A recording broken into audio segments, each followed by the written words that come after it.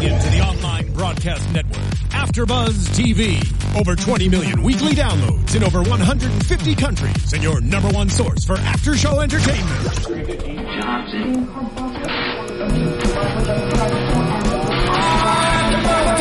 AfterBuzz TV, the destination for TV superfans. Producing aftershows for over 300 of your favorite TV shows. Interviewing celebrities and showrunners. And bringing you behind-the-scenes exclusives. All thanks to E! Entertainment's Maria Menounos, producer Kevin Undergaro, and internet leader Akamai.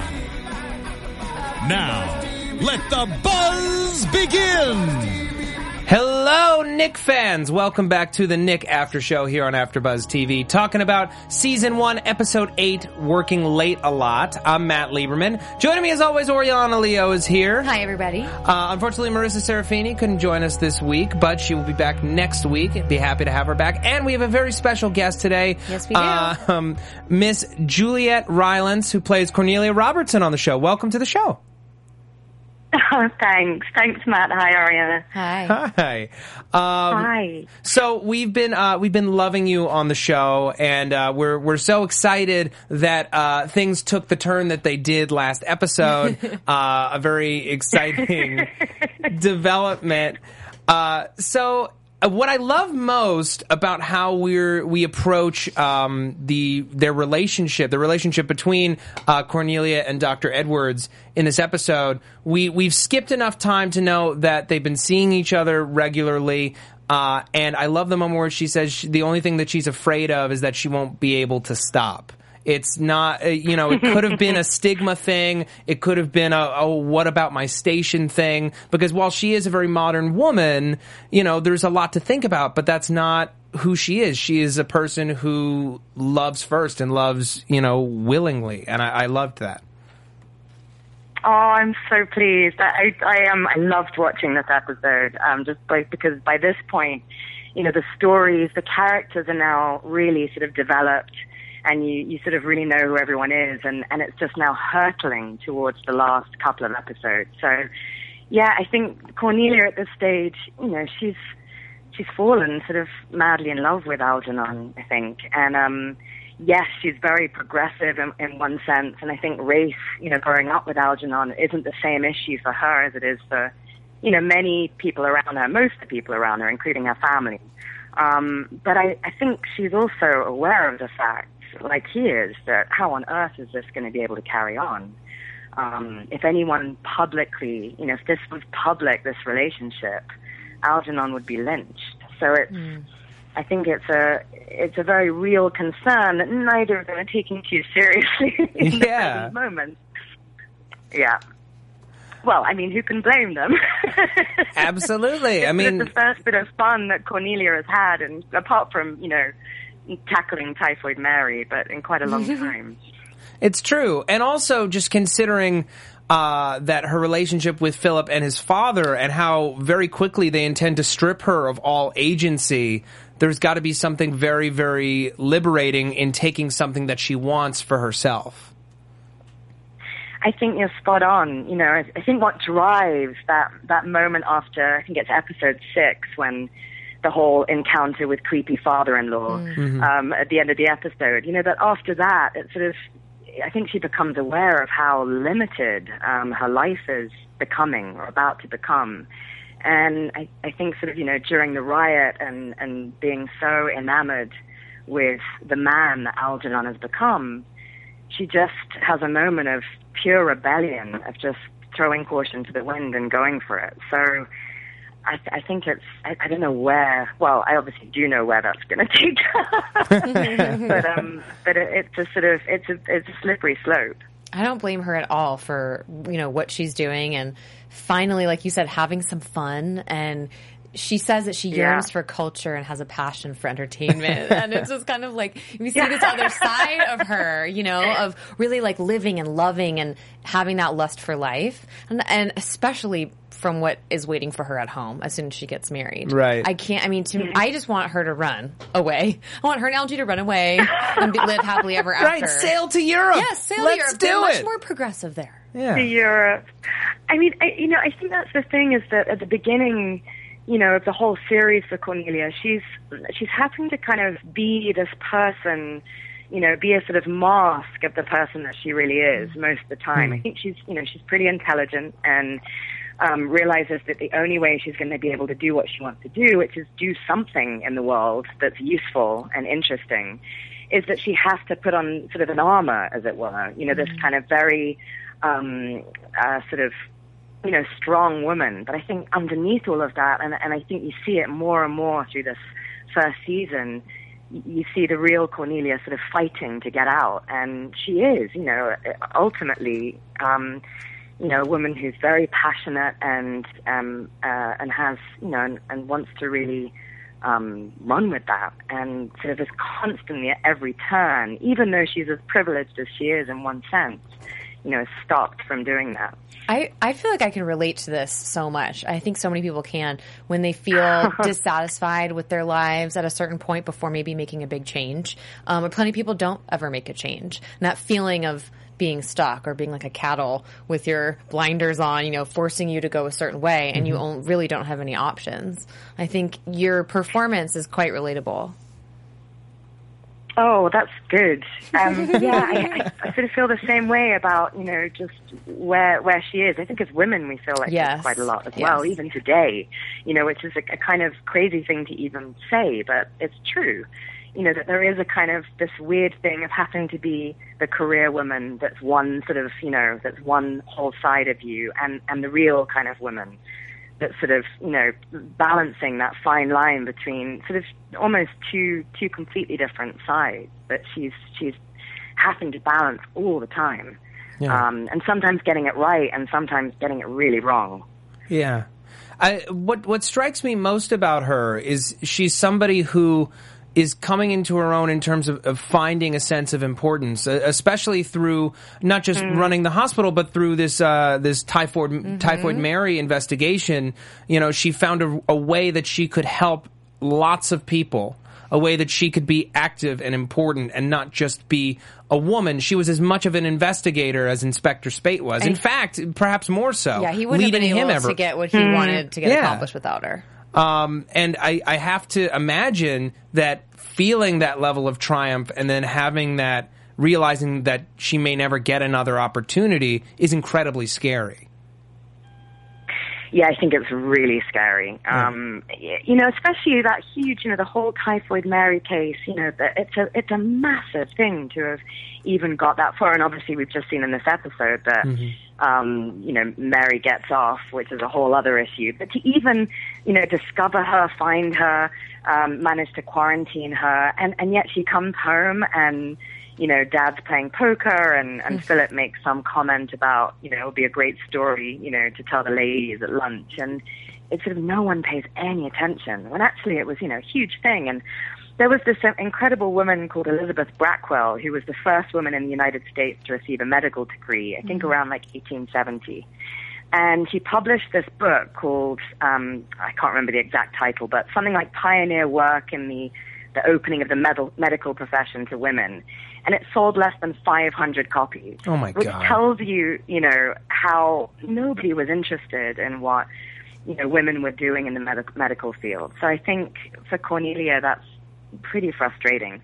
And I think fuels even more just this moment of pure pleasure of just following the relationship with Algernon, no matter what the consequences. Mm-hmm. Let's talk about this trial scene with Mary Mallon. I hated her. She was so smug up there on the stand of just like, oh, you see, Your Honor, they tackled me. There's nothing wrong with me. Can't you see? They're just, they're discriminating against me for nothing. And I'm just like bravo to her for that performance. 'Cause I was just like, oh, you slime. He did that so great. It's just the most infuriating, and it also moment. It also speaks to the knowledge that people have about, germs, about immunology. Most people don't know that you could actually be a carrier for something or be immune to it without having any symptoms. And as Birdie says, this is the first case that they even know of. So she's just flagrant and in your face about it, because that's, I think, how most people would feel, right? Absolutely. There's no proof. Yeah, I think, yeah. Yeah. Did they talk about that at all with you in preparing for the show? I know you guys all got all 10 scripts at once before you got started. Did Jack and Michael or Steven at any point, talk to you about or give you anything to read about the Typhoid Mary case to kind of give you some background into what you were investigating? Yeah, Jack and Michael, I mean, they researched everything they wrote so heavily. I mean, there's so many, I love watching their Twitter feed, when they're live tweeting through the episodes, because there are so many little facts just, strewn, peppered all the way through each episode. And for the whole, Typhoid Mary section, I think it was Jack told me about Sarah Josephine Baker, who was actually working for the New York Health Department around 1901. And she was actually sort of very pivotal in discovering Mary Mallon. And so we talked quite a lot about her, and they gave me some research for that. But yeah, I mean, basically, there was a hell of a lot of ignorance, when it came to anything like that. Of course, the judge would, think, well, there's no real evidence because she was the first case. So I think it's just another one of those moments all the way through the show where, the doctors, Thackeray and the other doctors at that time are like butting heads against the system, against the ignorance of most of the population. And you'd kind of hope that a judge would be a little bit more aware, but not in this instance. I love when Spate loses it on Mary Mallon, and he just says what all of us are thinking, He loses it, but he says everything that we're thinking. How disgusting do you have to be to have passed this on through your food? You've never washed your hands. Or maybe you don't use toilet paper. I mean, it's just, I love his reaction. Yeah. It's brilliant. And I also love just, from the beginning, their relationship, Kate and Cornelia, from the beginning, that she finds him so absolutely disgusting. And by the end, she's kind of with him, she's no longer sort of admonishing him for the kind of the way in which he speaks, which I love. I love it too, because, she recognizes in him, even though he is pretty repugnant, he's also a repugnant person who treated her in many ways like an equal when most people treat her as window dressing. Yeah, that's a really good point. I hadn't even thought of that until you said that. That's a great point. Yeah, and I think as well, that before coming to the hospital, Cornelia's really moved along the kind of upper echelons of society and hasn't encountered that many people, on that level, that would speak like Spate, that would act like Spate. So I think there is something about, almost, this baptism of fire into having to work with this guy on a daily basis that she does sort of take delight in the fact that she's no longer shocked by, as her mother would be, for example. Sure. I want to speak about that scene at the end of episode 6, which it was just appalling, and it creeped us all out so utterly, and you were remarkable in the scene. I want to know, just because it was left rather vague when I believe we spoke to Stephen Katz about it. Did you interpret it? How did you interpret what he was saying? Because we took it as a sexual thing, which maybe we're wrong, but we were just kind of terrified for you. I think you have good reason to be terrified. I took it, and I think, Cornelia definitely took it as, an ambiguous kind of sexual advance. Whether it is or not, I really don't know. And I think that's something that we're just gonna I'm gonna have to wait and see as you are.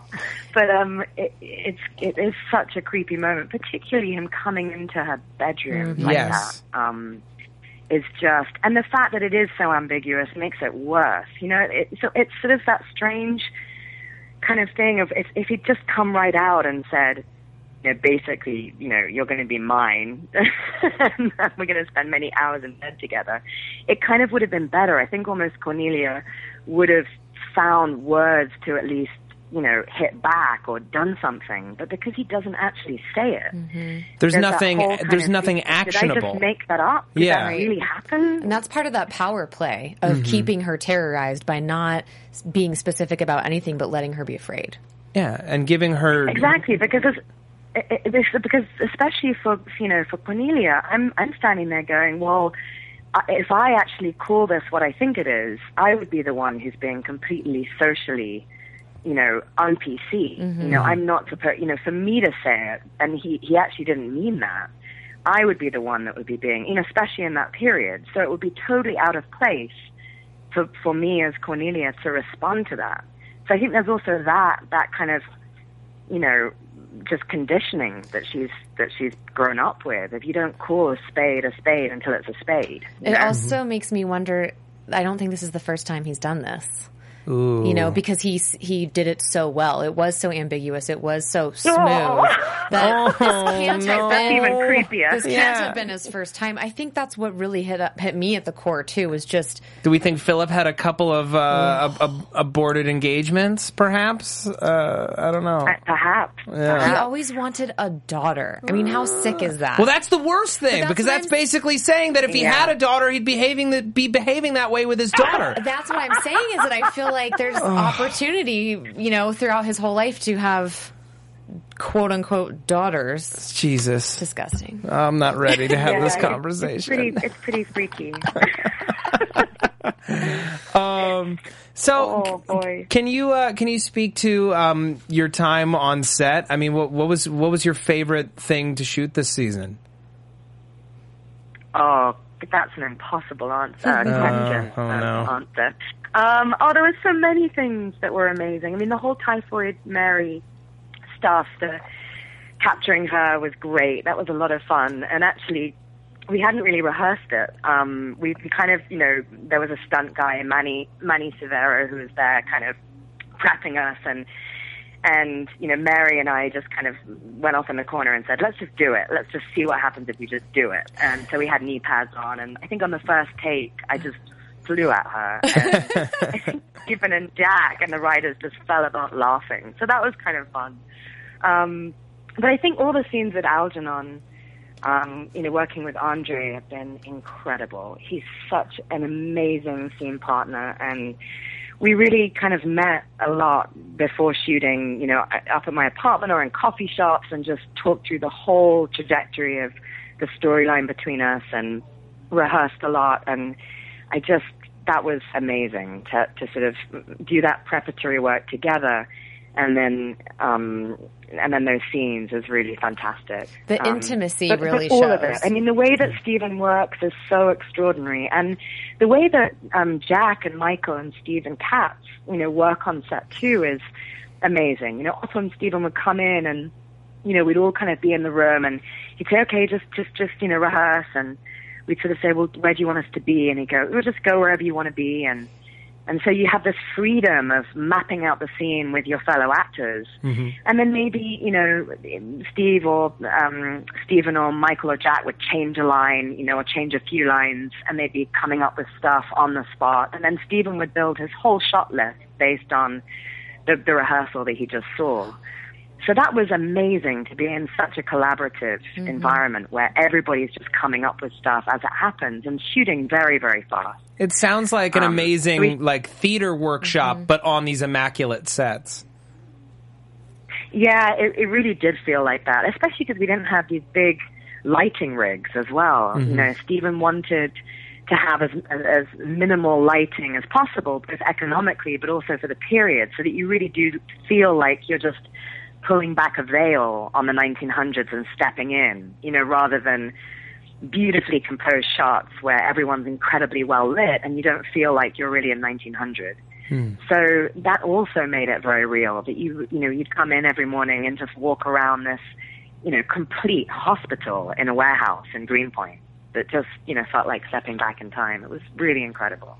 I have a random question, which was when you did this nude scene with Algie where you are explaining how you yearn for culture. All I could think was, I wonder if it's cold, because we knew from a previous scene where they're talking about how New York holds the heat in because of the buildings. And I thought, oh gosh, she must be freezing. Is that true? Okay, I was actually really hot. For some reason, it was really, really warm when we shot that scene. So, I'm very aware of the fact that, what viewers are getting my post-coital breath. to freezing courtroom breaths.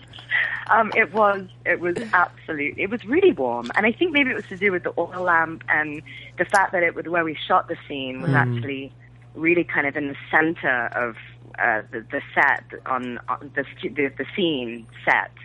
In the large set was right in the center of it, so we were very much protected from the cold. So it really did have that. It felt like the afterglow of that moment between them. Wonderful. In reality. I was going to say you played it very well, and the intimacy was evident. Clearly, all of the work that you two did together preparing definitely came through, at least in my opinion. Thanks. Yeah, absolutely. I just wanted to really quick before we have to let you go. I just wanted to ask if you could delve into a little bit of that work with Andre and kind of about their past together. Like what sort of transpired, or how did she feel about him the last time she saw him versus when she saw him for the first time at the Knick at the start of the series? Oh, that's something that we talked about a lot. Yeah, I think, obviously she hasn't seen him for a while until she basically finds a way to call him back to New York with this position at the Knick. So I think the last time that they've seen each other is before he went to Paris. We kind of had the idea, Andre and I, that they've seen each other since Harvard, but not Paris. So we sort of played with the idea that maybe something began, maybe, on a very, simple level a while back, but never really was consummated. So I think that they've always had this incredibly close connection, and I think just that, as so often happens, you get a little bit of a distance from someone that you really have a kind of profound connection with, and it just multiplies it. All right. Well, Juliet, it's been such a pleasure talking to you. Thank you so much for joining us this week. Oh, my pleasure. So you're at Juliet Rylance on Twitter. That's correct? I am. And yeah. Is there anything else that you've got coming up soon that you want to talk about while you're here? Oh, I've just actually, I have a movie in the cinema at the moment, which is called Days and Nights, and it's a sort of meditation on Chekhov's The Seagull. Oh, wow. And it's a beautiful film with an amazing cast, so I'm kind of busy working on that and just prepping, really, getting ready for next year for season 2. All right, fantastic. Yay. Well, folks, please follow Juliet on Twitter. Juliet, again, what a pleasure. Have a nice day. Thank you. Oh, thank you. Thanks so much. You're very too. welcome. All right. So, wasn't she great? Yes, so lovely. Lovely. Before we continue, I just want to really quickly mention iTunes, folks. I say it every week, only because it's the truth. The best way to support AfterBuzz TV is to go to iTunes, rate and review the shows that you listen to or that you watch on YouTube. It's the best way for us to help attract sponsors and guests like the lovely Juliet. And it's the only way that you can give direct feedback to us about how we're doing. We want to give you the best possible Knick podcast that you can possibly get. I think we're doing a pretty damn good job. Me too. And at AfterBuzz, we put out over 80 hours of podcast content a week, the widest array of shows on any AfterShow network. I think it's a pretty amazing operation. So if you can, lend your voice, support the cause. Thank you, thank you. All right. So, Thack and Elkin sitting on the floor, dousing themselves in liquid cocaine. I mean, he really started something. Yeah. Well, you thought it was just like for that first time to make it perfect and painless. Yeah. But, I mean, it is cocaine. It is one of the most highly addictive drugs available. And perfect and painless. I mean, maybe you want to do that again. Yeah. Who says you only have perfect and painless once? I mean, anyone you offer them anything perfect, they're gonna want it a couple of times. Mm-hmm. I didn't even think about that. I didn't even consider it when he did it, that would be a component I didn't either. That you would want that again and again and again, then like cutting into his cocaine stores. Which, I love the way that this episode was shot as we watched Dr. Thackeray descend further and further and further into withdrawal and madness. At that first moment where he walks through the hospital past Dr. Chickering and Nurse Elkins, and he walks into the storeroom and he kind of disappears off camera while they're still talking, and then he comes back out. Like, it's that simplicity and in the direction that elevates this show above, I think, just about any other show visually on television. Well, and that board meeting, like where we hear the insurance premiums and, what are they paying, by the way, $35 a year to insure the hospital. Insane. Big bucks. To insure an entire hospital. But we're listening to this entire board meeting just focus on his face and watching him go down the rabbit hole of withdrawal. And you're right. It's remarkable. I don't think I've ever seen it before. And I think it takes a lot of cojones to shoot that. Yeah, that absolutely. Way. Because you're not shooting coverage. You're being very specific in your choices. And I'm sure that cuts down on the shooting schedule. It makes it everything lean and efficient. There's never been anything like this, the way that this is produced, and I feel like most networks would not have the guts to let a director really go to town with this. Agreed. And it's just the effect is just remarkable because we are so very plugged into his state of mind, and Clive Owen is I was just going to say over the moon. Yeah, his performance, just to be able to carry that scene, so effortlessly. And when he's just like, cocaine. He's just drugs. What about the drugs? What about the drugs? We need drugs. This is a hospital. We need drugs to function. And we really get to see, like, even though we saw him in withdrawal in the pilot, we haven't really seen him be a fiend. We haven't seen the fiend, the addict, really come out until now. Yeah, this is the dark side. Yeah, and as anyone who's ever dealt with an addict knows, the more desperate they get, they will do anything to get that drug. They don't care what else is going on. They need to have that drug. Or who they hurt or what laws they break. Yeah. It's tunnel vision. It's awful. And it's at the worst time because, we have all this damage to the hospital, and he is presenting the paper for Dr. Algernon's or Dr. Edwards' procedure, his hernia procedure, in front of the entire Metropolitan Surgical Society. Right. Which I loved the way that was like shot, and we have these programs, and it's so very stuffy, and all these white men with their beards and their coats and their hats. And he's like listening to this guy drone on about all the particulars about the organization and like basically reading the minutes. Right. And he's just like, oh man, I gotta get out of here. I thought it was interesting because, first of all, we know that he's a great orator. We know he can give an excellent speech. Yes. So to see him in this state and to see the speech that he gives, you're like, okay, well, clearly something's up. But also, I think he just doesn't belong there. Like, he's not a society man, and this is a society. This is a little culture into itself, and he is this lone wolf. So I think it's aggravating him even more because he's going through withdrawals. We wouldn't have been able to maybe see it. Yeah, so obvious. I think there's also a thing going on in him. Like, we learned that bit of information via flashback that this cocaine habit and the use of cocaine to enable these surgeons to be able to do their jobs and not go crazy passed from Dr. Halstead to Dr. Christensen to Dr. Thackeray. And I'm surprised that there aren't more surgeons who are being affected by this, and I have to wonder if he feels the same way and kind of hurt and cheated. Because the way that Christensen kind of talked about it, it was an essential thing that everybody did. Right. And no one else is doing it. They're all fine. I'm the one trying to change the face of medicine, but then this Zinberg guy is doing the same thing as me, but he doesn't have to take cocaine to do it. Right. How dare he? Right. Yeah. You're absolutely right. I think I really didn't think about that. But when you're taken in under someone's wing and you look up to them as a mentor, you do tend to take what they say as truth, whether it is or not. I mean, really, that's just trying to convince oneself that everybody does it, so it's okay. Yeah, well, we see in the closing moments of this episode that he's still very firmly not over Dr. Christensen's death, as he's in the opium den trying to get to sleep.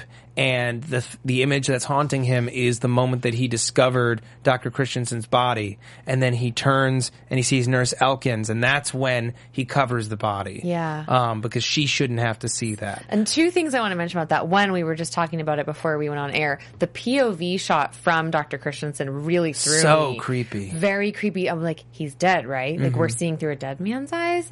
Again, brave. and risky. Like, we just don't see that, I feel like. What I love about it is it's very efficient visual storytelling, because when Thack looks right into the camera, he is looking into the eyes of his dead mentor. Yes.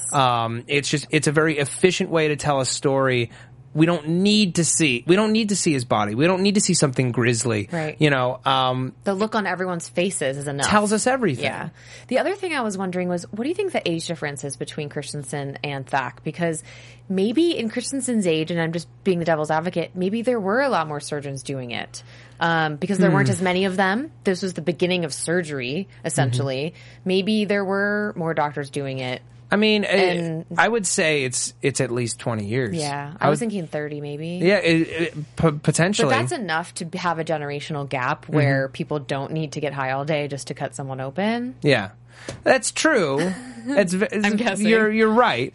But I don't think that Dr. Thackeray ever saw himself as an outlier in that regard. No, I don't He think saw so. himself as an outlier in terms of ability, in terms of potential, in terms of what he was trying to accomplish, in terms of aim, but never in illness, never in addiction. And now that his supply line has been cut off by this war in the Philippines, who could have predicted? Right. Now that that's in danger, all of a sudden he's realizing his own limitations. And nothing is more telling than in the Thackeray-Zinberg comparison. Oh my gosh. Where Dr. Zinberg gets up right after him, and even though he's Jewish and everyone in this audience has a prejudice against him, even as he gets on stage, he takes it, he owns it, Yep. he makes them laugh and makes them feel comfortable and at ease. Oh, okay, he's saying he is what we think he is. He is lower than us. Oh, yeah. Now we can okay listen to about him. it. And then he gives this excellent speech and offers up one of the most amazing technological innovations, I would think, of their time. Yeah. For medicine, to be able to see inside the human body, and they're like, wow, even a Jewish man can do that. And Thackeray, while what he did was very impressive, and the stats were very impressive, he looked like hell today, didn't he? Yep. Yeah. That's all anyone can talk about. And we have the return of Dr. Chickering Sr.,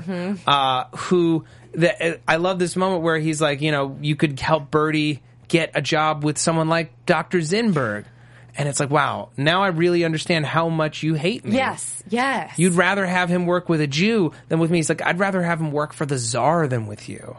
Which is, I don't quite understand it. Like, is there a history between them? He's really on this high horse. He doesn't approve of the carnival, which of course... The circus. Yeah, the fact corrects him and says circus.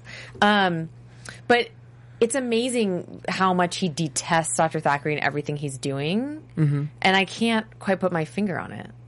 Say that again? I mean, he just detests him. He really hates him. We find out in this episode he's willing to do almost anything to get his son away from him. Well, I think it's a couple of things. Is he a degenerate? Do we know that on some level? I think he assumes... I think on some level he assumes that Thackeray is a degenerate just because he works at that hospital. I think more than anything...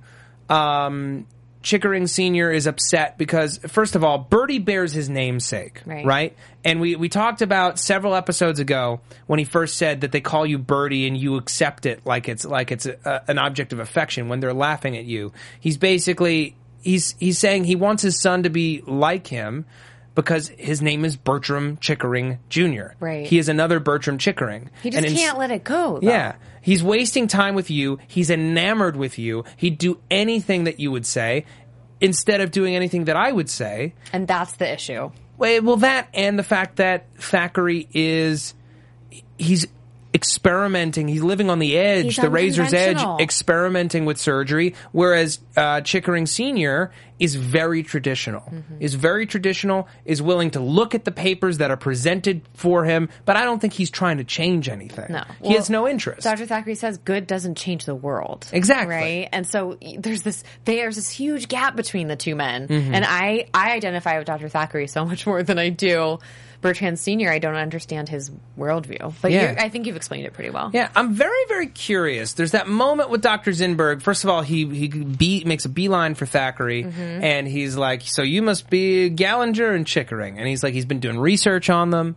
And then Thackeray's like, well, what are you going to be presenting next time? I'm going to be presenting my Previa paper. And he's like, I'd rather not say. What do you think he's going to be presenting? I don't know, but do you think it's a competing Previa thing? I have no idea, but I think it's got to be competing in some way, because you don't do that kind of research unless you want to be one up. Yeah. You know what I mean? You want to be prepared. You want to know all the players. So to me, there's got to be some kind of competition. Yeah. Maybe he's going to unveil the first drug treatment program. I don't know. I mean, it's a surgical society, so maybe not. But still, there's something to this guy that is really kind of like, let's put a pin in him. Yeah, I agree.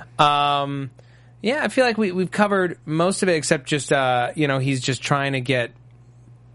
He just wants help.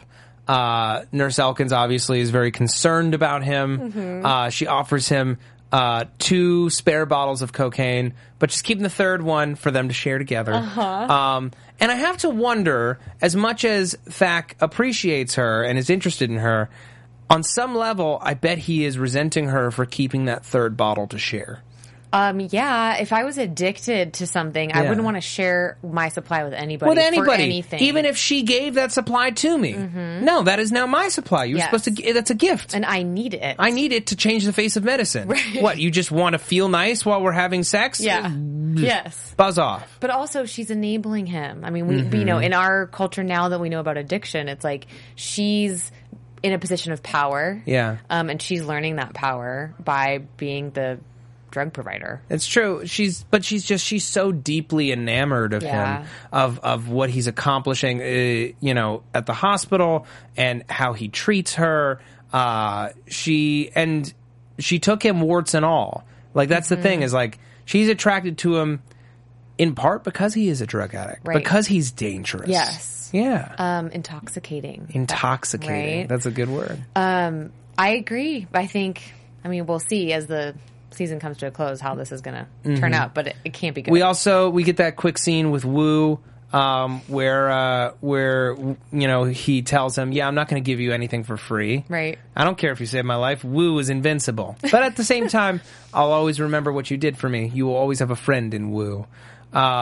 Which, like, what does that even mean? It doesn't seem like I'm getting anything out of this friendship, bro. Yes. Yeah. Yes. I'm like, what else does he want? I mean, he wants company, he wants opium. If you can't provide either of those, how are you being a friend? Yeah. No, and now he's making everybody pay up front because of the shortages, because of these ships. Speaking of the ships, we have Barrow asking Captain Robertson for money, and these are Captain Robertson's ships. Yes, Barrow's tour de begging. Tour de beg. Yes. Yes. Where Captain Robertson finally is like, hey, so, no. I'm not going to give you... I might give you more money in the future, but today will not be that day because you have come to me one too many times. And he says, it's the unceasing assumption that I'll write that check. And I love the scene, and you can really feel that sort of parental feeling of like, listen, I'm going to take care of you, but... for God's sakes, give it a rest. Give me a day. Yeah. I wouldn't have known that those were his ships, but clearly this war is far-reaching in its consequences. Absolutely. Not just for everyone, but for the Knick and the patients there. This can't be good. No, it's not. And it's obviously not good for the Philippines. No. But in any case, Barrow then tries the church through the connection with Sister Harriet, and they're like, everyone's suffering everywhere. We're not giving you any money. He's like... oh. Yeah. Like, you're doing God's work. He's like, okay, so give me some money. No. No. No, that's not how God works. No. Get out of here. And usually the churches are the ones begging for money. You don't usually go to the church begging for That's money. true. It's not necessarily the smartest. Yeah. Desperate. And especially, what I love about it is he's saying, we have no money to offer you, but he's in this opulent office inlaid with gold and... Anyway. But then he goes to and does this cost-cutting measure and goes and fires those 2 guys at random. Yeah. Totally random. He's just such a coward. He can't just commit. Instead, they're like, which ones? Well, you, because you're insubordinate. You talk back. And And you, too. And it was just like thinking as a businessman, wouldn't you want to maybe keep the guy that's been around the longest or who's the strongest? Or no thinking went into this. Barrow is not a businessman. Nope. He is a failed gambler and a con man. And that does not bode well for the future of the Knick. And we'll see what happens there. The other lingering thread is the tragic Gallinger family. Oh, my gosh. And Gallinger is so excited that he is bringing this new child home to Eleanor with Sister Harriet, and Eleanor is appalled at the idea. She's aghast. Yes. She thinks that she is only capable of death. And can I just say, toot my own horn, because I was thinking of this last week of just like, I don't know if this is a safe place for the baby. I mean, we see that she kind of is neglecting the baby, right? Knitting Lillian a cap while the baby hasn't been changed all day. I mean... Lillian, who is... deceased. Yeah. Yes. She's clearly lost it. And I was afraid that this was going to happen. And it's happening. Yeah, and I'm very, very concerned about what's going to happen in the future. We will find out in the episodes to come. All right, I think that pretty much covers it. I think so. So I'm going to flat out admit that we've seen the next episode via screeners, so we're not going to be doing any predictions tonight. So we're going to wrap it up now. We will be back next week with an all-new episode of The Knick with another special guest. We're going to be having Captain Robertson on the show via phone, so please tune in for that. Oriana Leo, where can the people find you? People can find me on Instagram at Oriana Leo or Twitter at Miss Oriana Leo. Please follow me on YouTube. I think it's called subscribing. YouTube.com/The Oriana Leo. I'll have a new episode of Running Errands in Hollywood up by the end of the week. Okay. And you can find me on Twitter at Matt Lieberman. That's MattLieberman. You can find all my videos for SourceFed and SourceFed Nerd on YouTube, and subscribe to my YouTube channel where I'm doing daily vlogs about health and body image and all kinds of good positive stuff. Those. And then we got some TV stuff coming down the pike. So it's time to get in early. Yeah. Thank you guys so much. We'll see you next week. Good night. Bye. From executive producers Maria Menounos, Kevin Undergaro, Phil Svitek, and the entire AfterBuzz TV staff, we would like to thank you for listening to the AfterBuzz TV network. To watch or listen to other after shows and post comments or questions, be sure to visit AfterBuzzTV.com.